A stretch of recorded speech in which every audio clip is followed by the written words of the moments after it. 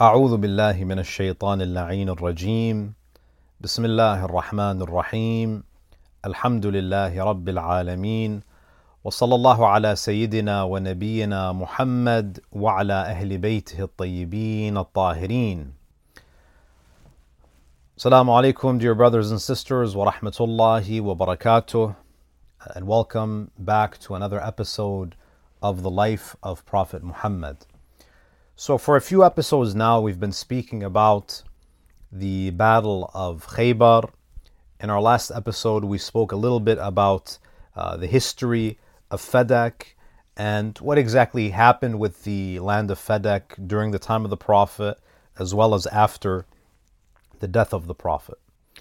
Now, we've reached the end of the 7th year after the Hijrah.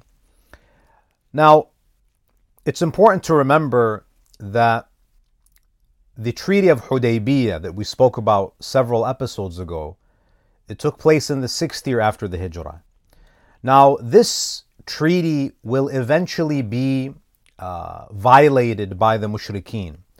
However, for about a year and a half to 2 years, the Muslims live in a period of relative peace and prosperity in Medina.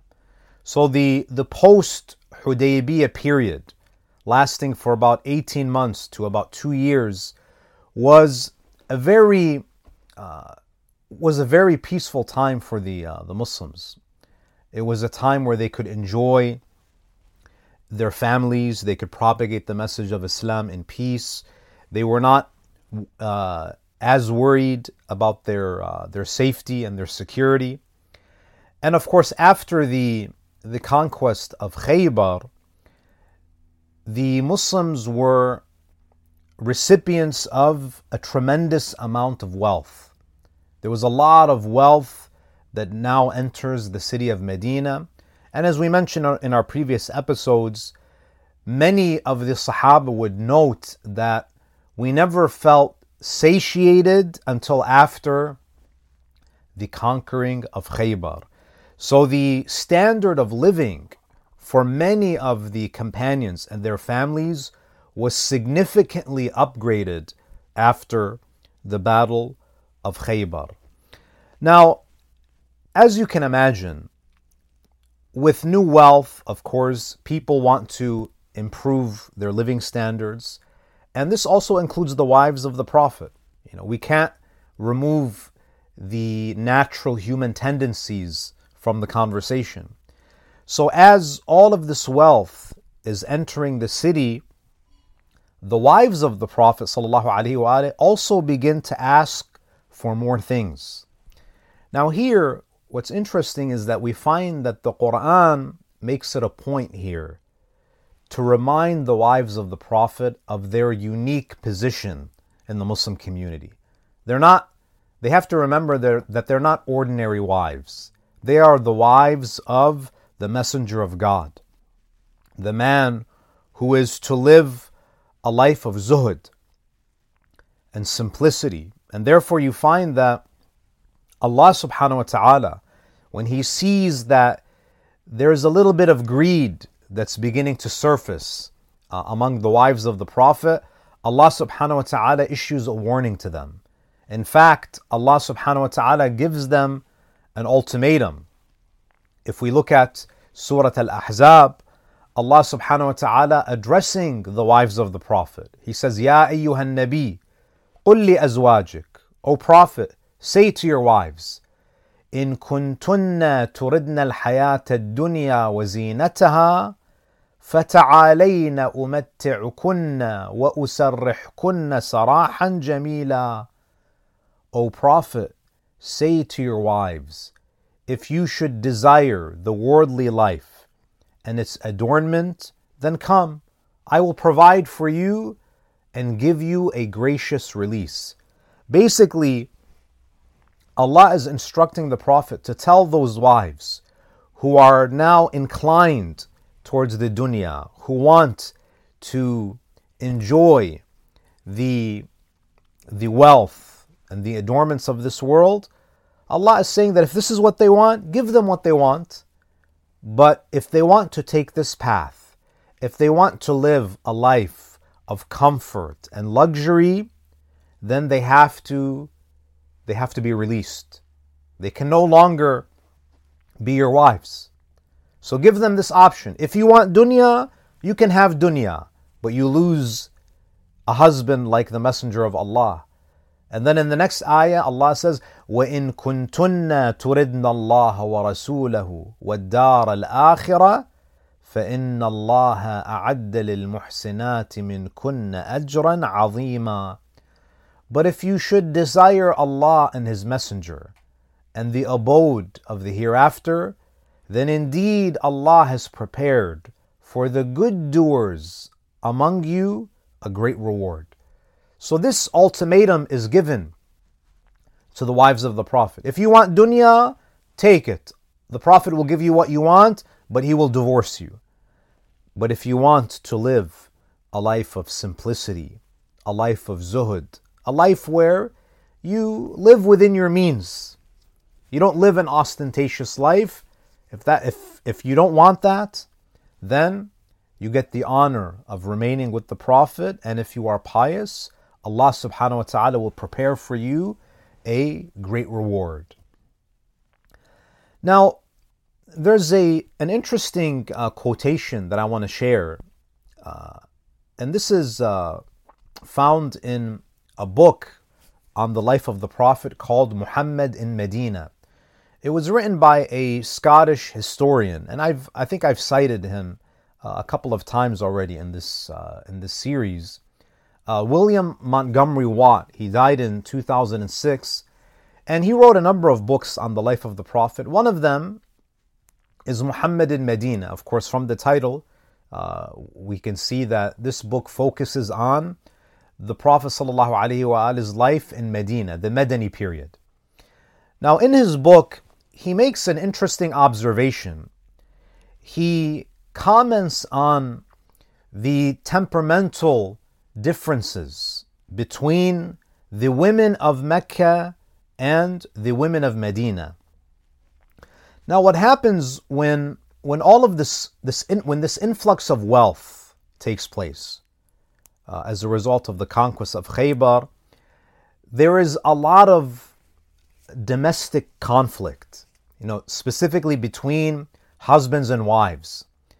So now a lot of the women are pressuring, the husbands to speak out, to get more of a share of the wealth. So William Montgomery Watt, he makes a comment about the difference between the personalities of Meccan women and Madani women. He says, indeed, the women of Medina in general were noted for pride and for jealousy of their honor and position, summarized in the word ghayra. Ghayra is a sort of protective jealousy. Now, of course, it's a virtue for men, but it's considered a vice for women. So he continues saying, Muhammad, the Prophet ﷺ, is said to have remarked that because of their ghayra, because of the ghayra of the Ansari women, of the Madani women, he would not marry a woman of the Ansar, since she would not have sufficient patience to endure fellow wives. And even if this is not the whole reason for Muhammad's not marrying a Madani woman, there is doubtless something in it. And the contrast between the social attitudes in Mecca and Medina may explain why there was hardly any intermarriage between the emigrants, meaning the Muhajirin, and the Ansar. And then he continues saying, a saying of the Caliph Umar, so he's speaking about Umar ibn al-Khattab, he says, Umar ibn al-Khattab once said, we of Quraysh, so Umar, of course, is one of the Muhajirin, he's a resident of Mecca, we of Quraysh used to dominate our women. But when we came among the Ansar, they proved to be a people whose women dominated them, and our women began to copy the habits of the women of the Ansar. Now, because Medina was an agricultural society, the women were generally tougher, right? Because of the work that was demanded of them. Think about the difference between rural folk and city folk. People who live on farms, who are in the countryside, on the countryside, they tend to be tougher because life and the nature of living in those places requires you to be a bit tough, to be a little bit more assertive, and so on. So what we find is that when you look at the Prophet ﷺ, none of his wives were from the Ansar, and according to this historian, that could have been one of the reasons, because of the temperamental differences between Medini women and Meccan women. Now, the point that I'm trying to make here is that when you have all of this wealth entering Medina, it created some conflicts between husbands and wives, especially the Ansari women, who were a bit more aggressive and assertive. They were essentially poking at their husbands and perhaps demanding upgrades with respect to their living standard. What's interesting here is that we see historical reports that mention that Umar ibn al-Khattab was often tested by his wife Zainab bint Mad'un. On one occasion, he actually scolds her for her boldness, and his wife Zainab responds by saying that, why are you lashing out at me, for being forthright, for being blunt about, what I want. The wives of the Prophet are free to voice their opinions to Rasulullah. So why are you so impatient and intolerant with me? The Prophet ﷺ, he's very tolerant and open to listening to the comments and the opinions of his wives. So the narrations mention that Umar ibn al-Khattab wanted to actually verify whether or not this was truly the case. So he actually confronts Salama, probably complaining about his wife and asking, do you guys voice your opinions about issues to the Prophet? Because Umar ibn al-Khattab has a very authoritarian approach, a very dictatorial style. So he wants to see, is the Prophet like this in his domestic life? And Salama confirms that the Prophet ﷺ was indeed open and receptive to the opinions of his wives. Now, this doesn't mean that the Prophet ﷺ would just go along with whatever his wives wanted. The point is that the Prophet would listen to them, he would hear them out, and then he would ultimately decide on what was best. But he would never shut them down. He allowed them to express their opinions and their views. Now, so that was just a little bit about the prosperity that came about after Hudaybiyah and after Khaybar. And one of the things that happens the following year after the Treaty of Hudaybiyah, in the 7th year after the Hijrah, so in the same year that the Battle of Khaybar took place, the Prophet ﷺ performs Umratul Qadha. Umratul Qadha is basically the minor pilgrimage, but it's performed as a Qadha, because as we recall, the previous year, in the 6th year after the Hijrah, the Prophet ﷺ, he saw a dream that he was performing the pilgrimage, and he travels to Mecca with his companions. However, they are intercepted and they are prevented from entering Mecca. And then, of course, this is where the Treaty of Hudaybiyah is signed. Now, one of the conditions, one of the clauses that we find in the Treaty of Hudaybiyah reads as follows.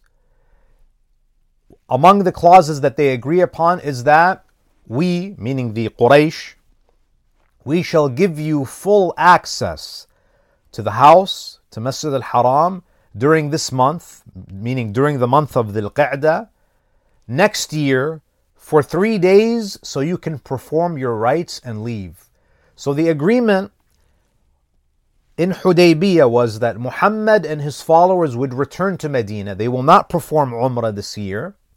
However, next year, in the month of al-Qadha, they are permitted to return and to perform their Umrah, and they have three days. They have basically 72 hours to come and perform the rites of the minor pilgrimage and then go back to Medina.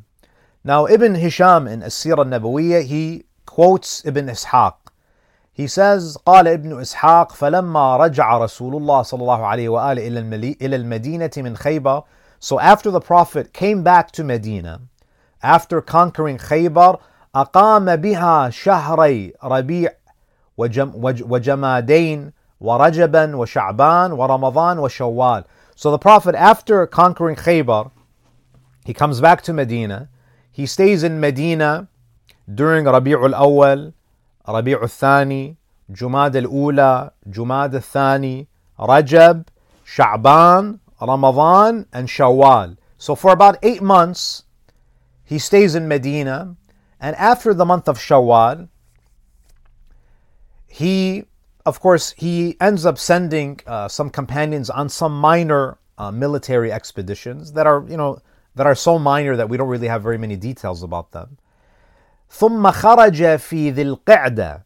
Then that same year, in the month of ذي القعدة, in the same month that he was blocked from performing the Umrah the previous year, في الشهر الذي صده فيه المشركون معتمرا عمرة القضاء. So the Prophet prepares to perform عمرة القضاء.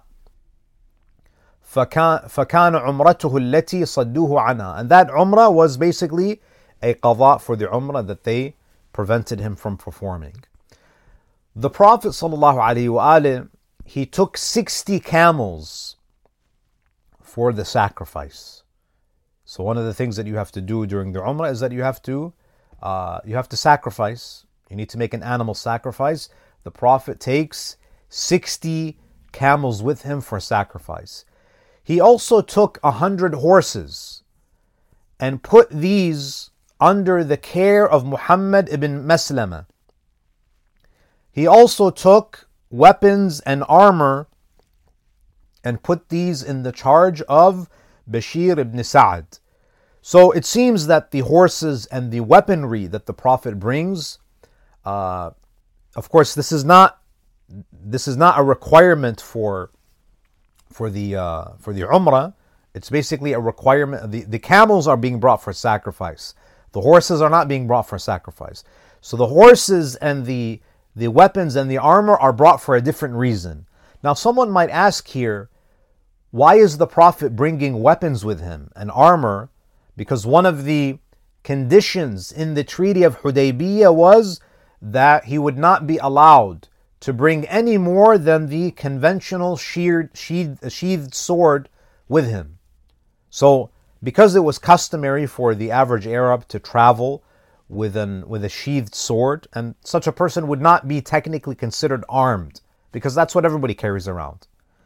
So when the Prophet was questioned about whether or not he's violating one of the conditions and one of the provisions of the Treaty of Hudaybiyah, the Prophet responds by saying, "We shall not take these weapons into the haram." Meaning that we're not going to bring these weapons and this armor into the sacred sanctuary of Mecca. But they will be stashed nearby. We'll keep the weapons outside of the sanctuary of Mecca. And if we face any trouble from them, meaning that if the mushrikeen, if the Quraysh decide to attack us, if they decide to violate the terms of the treaty, at least our weapons will be near at hand and we can defend ourselves. And of course, this was very wise of the Prophet ﷺ. So again, this is another important lesson, that the Prophet ﷺ is not being reckless. Yes, he places his absolute trust in Allah, but taking the necessary precautions in terms of military readiness does not negate a person's trust in Allah subhanahu wa ta'ala. So the Prophet leaves 200 people under the command of Aus ibn Khawli to guard the weapons. So again, the Prophet sallallahu alaihi wasallam, he basically is performing Umrah now with about 2,000 Sahaba, significant number of people who are joining the Prophet. So he ensures that there are weapons that are nearby in case there is a sudden attack and the Muslims have to defend themselves. So, so why did the Prophet do this? Again, as I explained, to basically let the Quraysh know. And the Prophet, interestingly, he's not being secretive about the fact that he has weapons, that he's brought weapons and armor with him. Yes, he's not going to bring it into the Haram, but it's going to be within reach.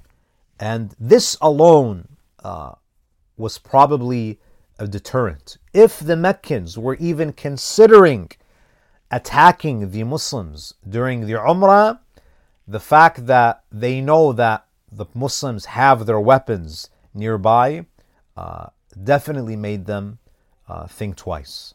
So the Prophet reassures them that he's not bringing any weapons into the Haram. They're stationed outside of the sanctuary. Now, there's an interesting report by Ibn Ishaq, which I think is worthy of mention. And again, this is mentioned by Ibn Hisham. He says, قال ابن إسحاق وخرج. And again, as a reminder, Ibn Hisham draws a lot of his material from the seerah of Ibn Ishaq. قال ابن إسحاق وخرج معه المسلمون ممن كان صد معه في عمرته تلك وهي سنة 7. So the Prophet is now traveling to Mecca with the Muslims who were with him the previous year, who were denied access and who were barred from entering Mecca. So they join him on his Umrah, and this is the 7th year after the Hijrah. فَلَمَّا سَمِعَ بِهِ أَهْلُ مَكَّةَ خَرَجُوا عَنْ وَتَحَدَّثَتْ قُرَيْشٌ. So Quraysh, essentially evacuates. They leave the city in compliance with the treaty. وتحدثت قريش بينها أن محمدا وأصحابه في عسرة وجهد وشدة. The Quraysh, they basically get together and they start talking amongst themselves that Muhammad and his companions are going through some difficulties and they're basically weak. They're a bunch of weaklings. Now, it seems that word reached the Prophet that the mushrikeen, for whatever reason, they have this impression that the Muslims are weak. So it's probably perhaps because they've been through so many battles, they had just, even though they've defeated the Jews in Khaybar, it was a very physically and mentally taxing battle for them. So the Quraysh are basically saying that Muhammad and his companions, they're weak. So the Prophet ﷺ, look at the wisdom of Rasulullah. He sees that the non-Muslims, the Quraysh, they have a negative, there's a misconception about the strength of the Muslims. And this is something that we can even learn to and apply today. The mushrikeen, the polytheists, they have a negative impression of the Muslims. They have this misconception that the Muslims are weak. So what does the Prophet do? The Prophet instructs the Muslims to do something to dispel that misconception. So what does the Prophet say? رَحِمَ اللَّهُ إِمْرَأً أَرَاهُمُ الْيَوْمَ مِنْ نَفْسِهِ قُوَّةً. The Prophet says, may Allah, may God have mercy upon whoever shows strength on a day like this. So the Prophet ﷺ is instructing the Muslims to engage in a show of power, a display of power. So he tells them to recite the talbiyah, labbaik Allahumma labbaik, loudly. And you can imagine, you have 2,000 Muslims, 2,000 Sahaba, and they're all proclaiming the talbiyah, with their loud voices. They're projecting that strength with their voices, with their posture. And then the Prophet, the narration says, وَخَرَجَ يُهَرْوِلُ وَيُهَرْوِلُ أَصْحَابُهُ مَعَهُ. And the Prophet took the lead. He was circling the Kaaba quickly.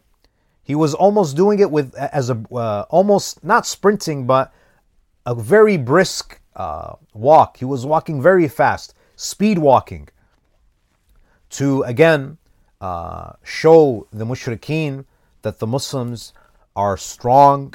They have high spirits, and their morale is high. And this is a very important lesson that we as Muslims need to learn. If we understand that non-Muslims have a negative impression of Islam and Muslims, or non-Muslims have a certain misconception that, for example, Muslims are violent, they're not peaceful, we have to make an extra effort to show that Islam is a peaceful religion. If, non-Muslims believe that Muslims harbor malice towards Christians and Jews, Muslims need to make an extra effort to show that we are a religion that has a special respect to the recipients of previous revelations, that we call them Ahlul Kitab. So, without compromising our religious values, we can't ignore and neglect the misconceptions that non-Muslims have about us. We have to make that effort to correct those misconceptions. And this is what we see the Prophet doing here. That the mushrikeen have this impression that the Muslims are weak.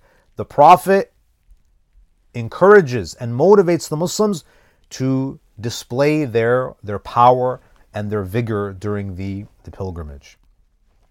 So as I mentioned, before the Umrah begins, the Quraysh, they clear out of the city, and they do this even before the pilgrims arrive. Now, upon entering the holy sanctuary, of course, the Prophet is the one who's leading the Muslims. He's leading them into the footsteps of Ibrahim and Hajar, and much, if not most, of the a'mal of Hajj are related to the life and the legacy of Ibrahim and Hajar. Now, the pilgrims, they circle the Kaaba 7 times, so they're following the lead of the Prophet, and they also walk between, they do 7 circuits between Safa and Marwa. Now, what's interesting here is that when you look at the hadith literature, you see that we have a few narrations that provide some detailed descriptions of the Prophet's Umrah. So again, this is the first actual Umrah of the Prophet. And the reason why I'm saying actual Umrah of the Prophet is because Allah subhanahu wa ta'ala rewarded the Prophet and the Muslims for their intention to do the Umrah last year. But this is technically the first Umrah that is actually being initiated and carried out by the Prophet. The narrations say that the Prophet ﷺ performed tawaf from atop his camel, and he touched the corners of the Kaaba with his staff, and then he would kiss his staff, again to show and to demonstrate to the Muslims the sanctity of the Kaaba. Now, as a side comment, it's interesting here that the Prophet does tawaf not on foot, but on top of his camel. Now, when we reflect on the Sunnah of the Prophet, it's important for us to understand the definition of the Sunnah of the Prophet. Now, the Sunnah of the Prophet is basically represented by the actions, the words, and the tacit approval of the Prophet. So, the reason why we say that doing tawaf while you're riding an animal is permissible It's not because we have an explicit narration that says that the Prophet said riding on a camel during tawaf is permissible. The Prophet doesn't need to say that. So the sunnah of the Prophet is not necessarily what is explicitly said by the Prophet. We have instances like this where the Prophet does something and the action of the Prophet is an indication of, at the very least, its permissibility or its obligation or its recommendation. So we know that it is permissible to do tawaf around the Kaaba while you're riding on a camel, not because the Prophet said it's permissible, but because the Prophet's action indicated its permissibility. And there might be another situation. So the Prophet's words are sunnah. The Prophet's actions are a part of the sunnah of the Prophet. And also the Prophet's tacit approval. If someone does something in the presence of the Prophet and Rasulullah does not rebuke them for it, or he does not protest, then from the silence of the Prophet, we deduce that that action is permissible. Because if someone had committed a forbidden act, something that goes against the Sharia, in the presence of Rasulullah, Rasulullah has a moral duty, he has a religious duty to enjoin good and forbid evil. So the Prophet's silence becomes his tacit approval. So there are many things that we know are permissible in the Sharia simply because they were performed in the presence of the Prophet, or it was brought to the Prophet's attention and the Prophet ﷺ did not condemn it or prohibit it. So the Prophet is on his camel, and it seems that the Prophet did this for practical purposes because he wanted all of the Muslims to see him, and it would be difficult to see for all the Muslims to observe the rituals of Hajj if the Prophet was just in the middle of the crowd. So it seems that he sits on the camel, so he's elevated, so the Muslims could easily observe and emulate the rites of the pilgrimage. There's an interesting narration here from Ibn Ishaq where he says, قال ابن إسحاق وحدثني عبد الله بن أبي بكر. Abdullah ibn Abi Bakr, he says, أن رسول الله صلى الله عليه وآله حين دخل مكة في تلك العمرة دخلها وعبد الله ابن رواحة آخذ بخطام ناقته يقول. So Abdullah ibn Rawaha, who's a companion of the Prophet, a great companion of the Prophet, who was also a great poet, and as we will discuss in our subsequent episodes, he actually is one of the companions who was martyred in the Battle of Mu'tah, right? With the likes of, for example, Ja'far ibn Abi Talib. So Abdullah ibn Rawaha is holding the reins of the Prophet's camel, and he begins to recite a poem as he's guiding the Prophet's camel. He says, خلوا بني الكفار عن سبيله خلوا فكل الخير في رسوله يا رب إني مؤمن بقيله أعرف حق الله في قبوله نحن قاتلناكم على تأويله كما قاتلناكم على تنزيله ضربا يزيل الهام عن مقيله ويذهل الخليل عن خليله. He says, and again, this is a rough translation, he says, get out of his way, meaning get out of the way of the Prophet, you unbelievers. Make way, for all goodness is in God's messenger. O Lord, I am a believer in his words, and I know God's right through his, meaning the Prophet's acceptance. We fought over its interpretation, meaning the interpretation of the Quran, as we fought you over its revelation, with a striking on top of the heads, causing the intimate friend to abandon his intimate friend. Now, as Abdullah ibn Rawaha is reciting these lines of poetry, there are narrations that say Umar ibn al-Khattab objects. قال عمر يا ابن رواحة بين يدي رسول الله صلى الله عليه وآله وفي حرم الله تقول الشعر. Umar says that, O Ibn Rawaha, You in front of the Prophet and in the sanctuary, in Masjid al-Haram, you are reciting poetry. He's basically rebuking him, saying that it's not appropriate for you to recite shi'r, to recite poetry in the presence of the Prophet and in this sacred place. قال النبي صلى الله عليه وآله, but the Prophet responds by saying خلي عن, that the Prophet says to Umar that let him be. فَلَهُوَ أَسْرَعُ فِيهِمْ مِنْ نَضْحِ النَّبْلِ. The Prophet says that let him recite poetry, because his poetry, the poetry of Abdullah ibn Rawaha, is more effective than shooting arrows at them. Right? The poetry, the rhetoric of Abdullah ibn Rawaha is more effective in demoralizing the mushrikeen than shooting arrows at them. So after the Prophet performs his tawaf, Rasulullah sallallahu alayhi wa alihi, he dismounts his camel and he prays behind Maqam Ibrahim. And this is really incredible, brothers and sisters. When you think about Prophet Ibrahim alayhi salam, this great messenger of God, whose memory becomes the template for Muslims to follow. Allah subhanahu wa ta'ala wants all Muslims until the Day of Judgment, including Rasulullah, to pray behind Maqam Ibrahim. وَاتَّخِذُوا مِن مَقَامِ إِبْرَاهِيمَ مُصَلَّى. Allah subhanahu wa ta'ala considers the footprint of Ibrahim, the standing place of Ibrahim, to be a sacred space. Because these are the footprints and the standing place of a man who was annihilated in the love of God. Right? Ibrahim, the maqam of Ibrahim is one of sha'air-illah. It's one of the symbols of God. Right?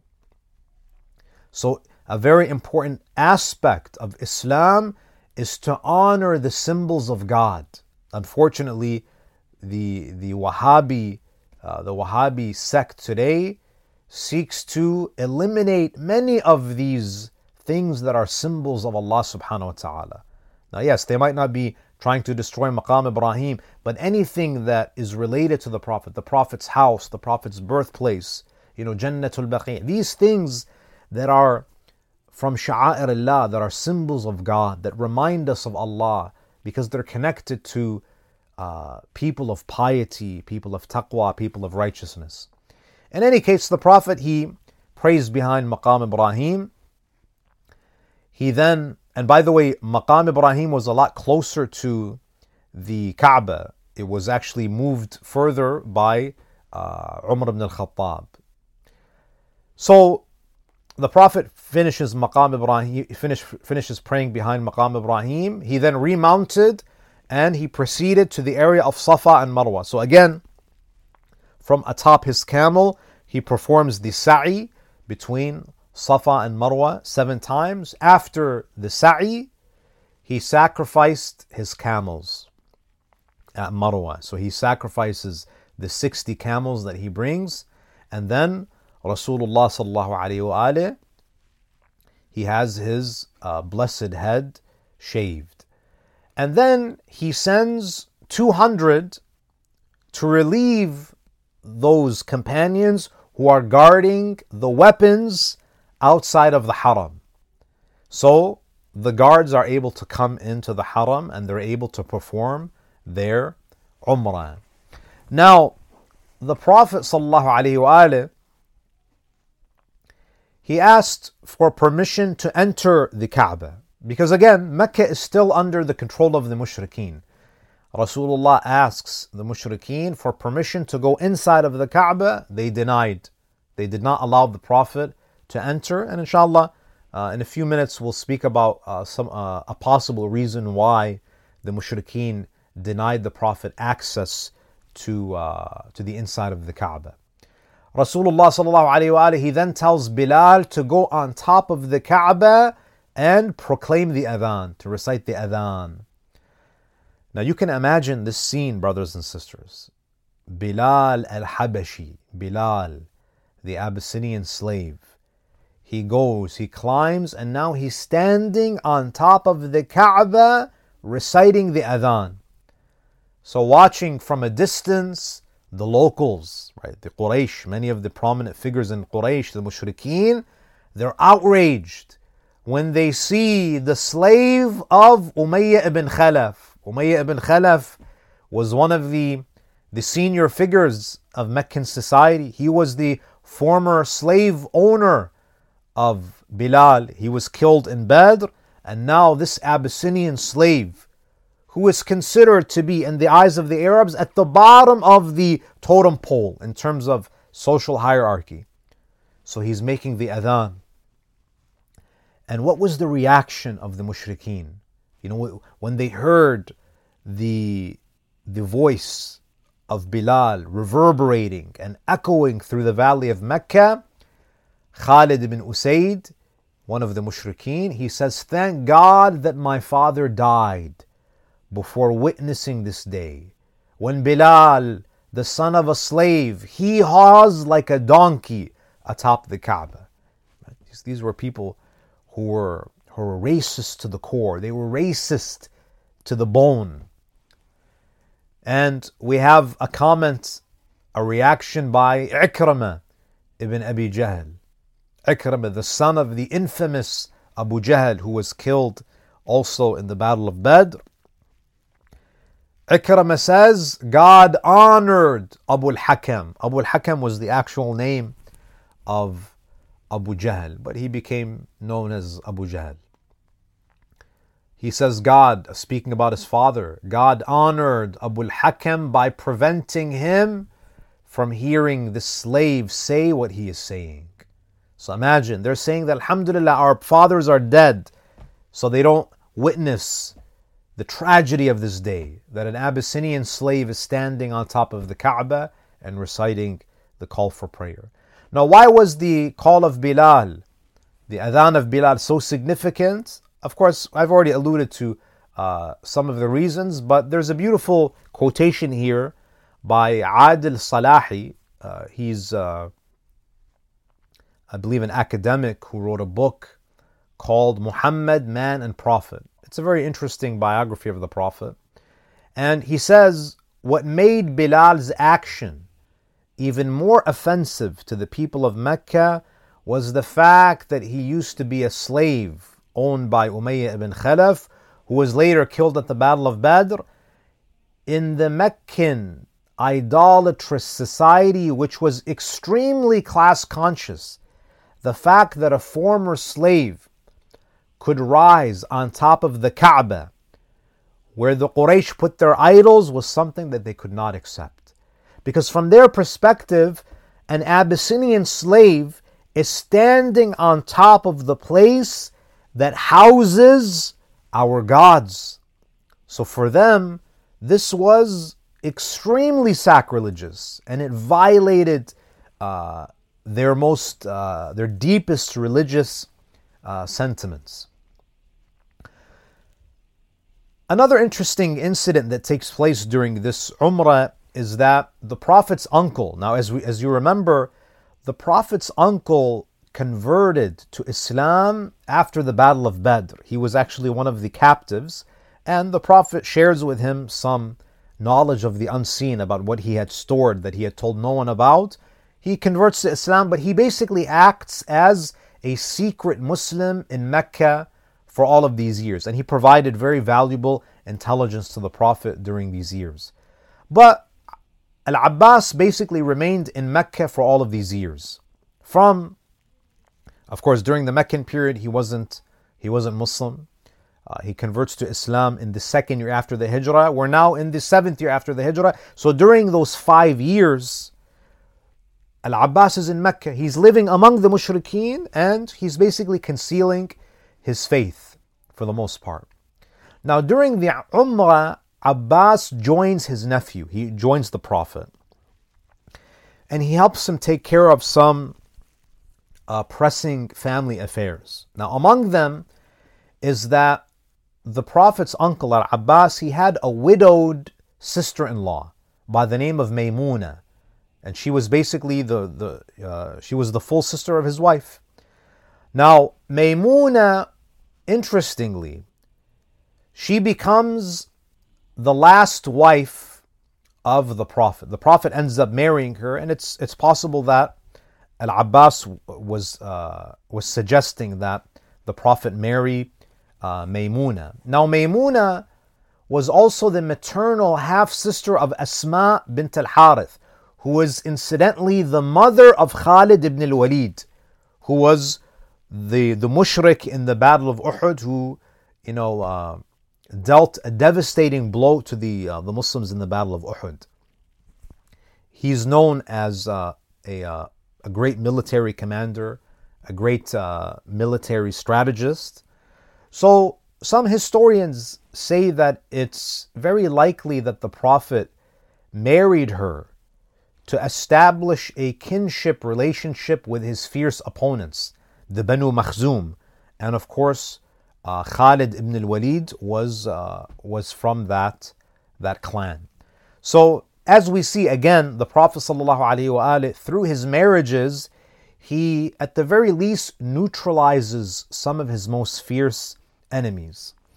Now at the end of the 3-day period, Suhail ibn Amr, which should be a familiar name because he was the same individual who negotiated with the Prophet during Hudaybiyah, Suhail ibn Amr, he comes to Rasulullah and he says that the 3 days have passed, you and your companions have to now leave Mecca. You have to evacuate the sacred sanctuary. Now the Prophet ﷺ, he after finishing his Umrah, he marries Maymuna and he offers to prepare a wedding feast to share with the mushrikeen. But unfortunately they refuse the invitation of the Prophet ﷺ. The mushrikeen, after the Muslims finish their Umrah, they bring their idols back. It seems that many of their idols that were around the Kaaba and perhaps in other places, they were taken away. But one straggler hadn't done his sa'i yet. So one of the Muslims, one of the companions, was a bit late. So as the mushrikeen are bringing their idols back, this Muslim still has to do sa'i between Safa and Marwa, and he looks at the two hills and there are idols that are put back in their positions. So the question arises whether or not it's permissible for him to do sa'i between Safa and Marwa now that the idols have been restored. And this is where Allah subhanahu wa ta'ala reveals this ayah in the Quran, the famous ayah about Safa and Marwa in Surah Al-Baqarah, verse 158. Inna as-Safa wal-Marwata min sha'airillah. Indeed, as-Safa and Marwa, those two hills, they are min sha'airillah. They are from the symbols of Allah. فَمَنْ حَجَّ الْبَيْتَ أَوْ اعْتَمَرَ. So whoever makes Hajj to the house or performs Umrah, فَلَا جُنَاحَ عَلَيْهِ أَن يَطَّوَّفَ بِهِمَا. There is no blame upon him. So the reason why the Quran here is saying there is no blame upon him is because they thought it would be blameworthy to do sa'i while those idols are present. But Allah says there is no blame upon you because Safa and Marwa are among the symbols of Allah subhanahu wa ta'ala. وَمَنْ تَطَوَّعَ خَيْرًا فَإِنَّ اللَّهَ شَاكِرٌ عَلِيمٌ. Now, according to reports, there was no condition in the Treaty of Hudaybiyah that the idols be removed. But of course, when the Prophet asked them to remove the idols, they did so. Now, as I mentioned earlier, the Prophet made a request to enter the Kaaba, but the mushrikeen did not allow him.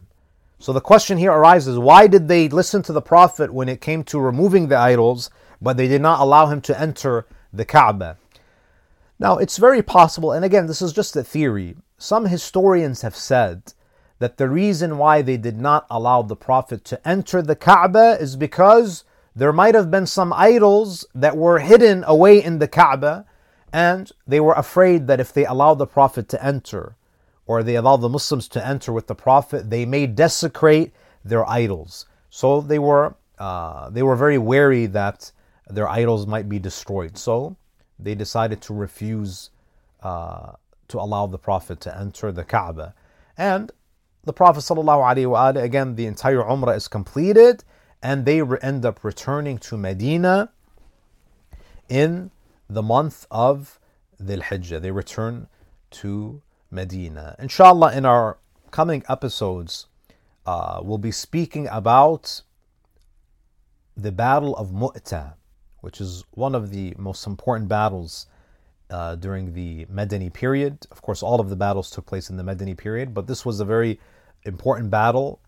It's a battle in which the Prophet ﷺ, as we will discuss, he loses his beloved cousin Ja'far ibn Abi Talib, among some other great companions of the Prophet. Inshallah, we'll speak about the events leading up to the Battle of Mu'tah, and as well as what transpired in the Battle of Mu'tah in our coming episodes. Thank you so much, brothers and sisters, for tuning in once again.